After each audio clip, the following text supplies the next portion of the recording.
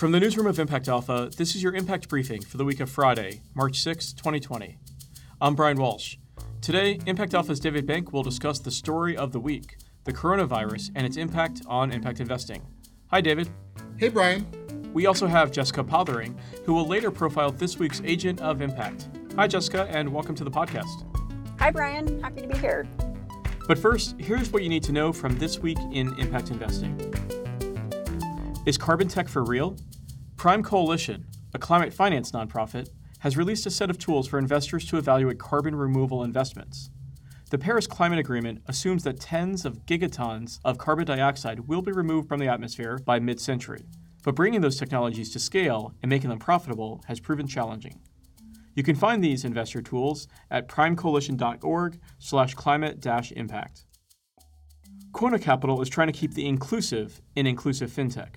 Quona's $200 million plus fund to invest in financial services companies in Latin America, Africa, and Asia was anchored by the nonprofit Accion, but it also received institutional capital from Prudential Financial, MasterCard, and the Ford Foundation. The arts are getting investable.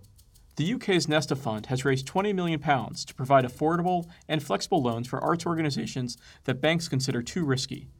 Meanwhile, the African Export-Import Bank is set to invest $500 million in Africa's creative economy over the next 2 years.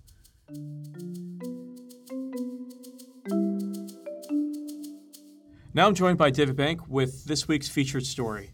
David, COVID-19 is scrambling plans all over the world. What's its impact on the impact investing world?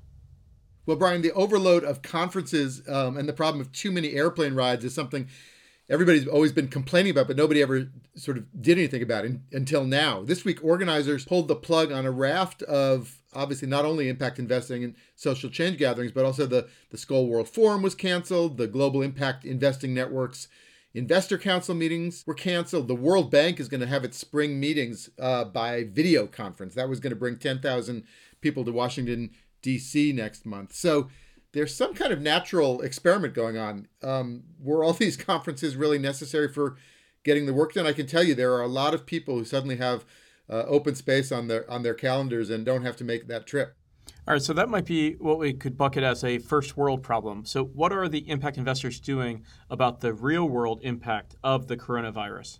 Well, there's not a lot they can do, immediately. I mean, the crisis, at the front lines is much more public health, government response kind of challenge. But some investors are making the case that this bears out longer term impact strategies, risk reduction strategies in general around community resilience, certainly around frontline public health infrastructure, and of course, making sure that any treatments or vaccines that get developed, reach the people most at risk and perhaps least able to pay, as quickly as everybody else. And this virus has had a huge impact on businesses and stock markets around the world. Are there any sectors that may benefit from this? Well, people are saying that anybody that can, help people work remotely or not have to leave their homes. I mean, the TV stocks and video conferencing stocks may be up. But, more broadly, it does demonstrate the need for, good government, and the need for universal health care, the need for international cooperation, and frankly, the fossil fuels and even the air quality around Beijing. Fossil fuel use and air pollution is going down, and in fact, I think this will cut carbon emissions when they get around to measuring all that. So, not that those are really upsides, but there is kind of a wake up call here. Yeah, whenever there is a dip in the global economy, especially in China's economy, there is also a corresponding dip in carbon output. Maybe we all take a breather. Okay, well, I'm sure there'll be more to come in this ongoing COVID-19 crisis, and we'll be following it in the pages of Impact Alpha. Thanks, Brian. Now it's time for this week's Agent of Impact, profiled today by Jessica Pothering. Jessica, who's making an impact this week? Well, Brian, as some Impact Alpha readers know, I relocated to the Netherlands last year and have been really impressed with the Netherlands' vibrant impact investing ecosystem. One of the real builders there is a woman by the name of Willemijn Verloop. She's the co-founder of Social Impact Ventures. She's a longtime advocate, has helped launch dozens of social impact enterprises there. And about 5 years ago, she raised an early stage fund for Dutch impact startups or companies that just have a presence in the Netherlands. So think companies like Samasource, who's become a pioneer in what's now called impact sourcing. Willemine's now doubling the size of that fund to support early stage impact companies in the Netherlands addressing the circular economy, healthy living, and also good jobs and education. And what's really key to the fund and has been since they started is their commitment to impact rigor. They were among the first funds in the Netherlands to tie their fund profits to impact performance. And when Social Impact Ventures sold its stake in the biofuels company Good Fuels, Finco Fuels Group, who bought Social Impact Ventures out, was so impressed by the impact metrics that they committed to continue tracking impact.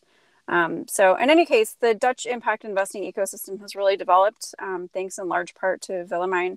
She's been a real leader in helping to shape the ecosystem as it continues to grow. And that's why she's this week's Agent of Impact. Thanks so much, Jessica. You can find this week's and all of our Agents of Impact on Instagram @ImpactAlpha. That's it for your Impact Briefing this week.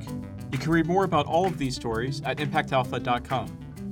Only subscribers receive full access to Impact Alpha content, including deal flow, job postings, and a Slack channel. For our podcast listeners, we're offering a first-year half off. Use code BRIEFING50 at checkout to become a subscriber today. Thank you for listening, and thanks to David Bank, Jessica Pothering, and our producer Isaac Silk, who also edited this episode and wrote the theme song. I'm Brian Walsh, head of impact at the fintech company Liquidnet.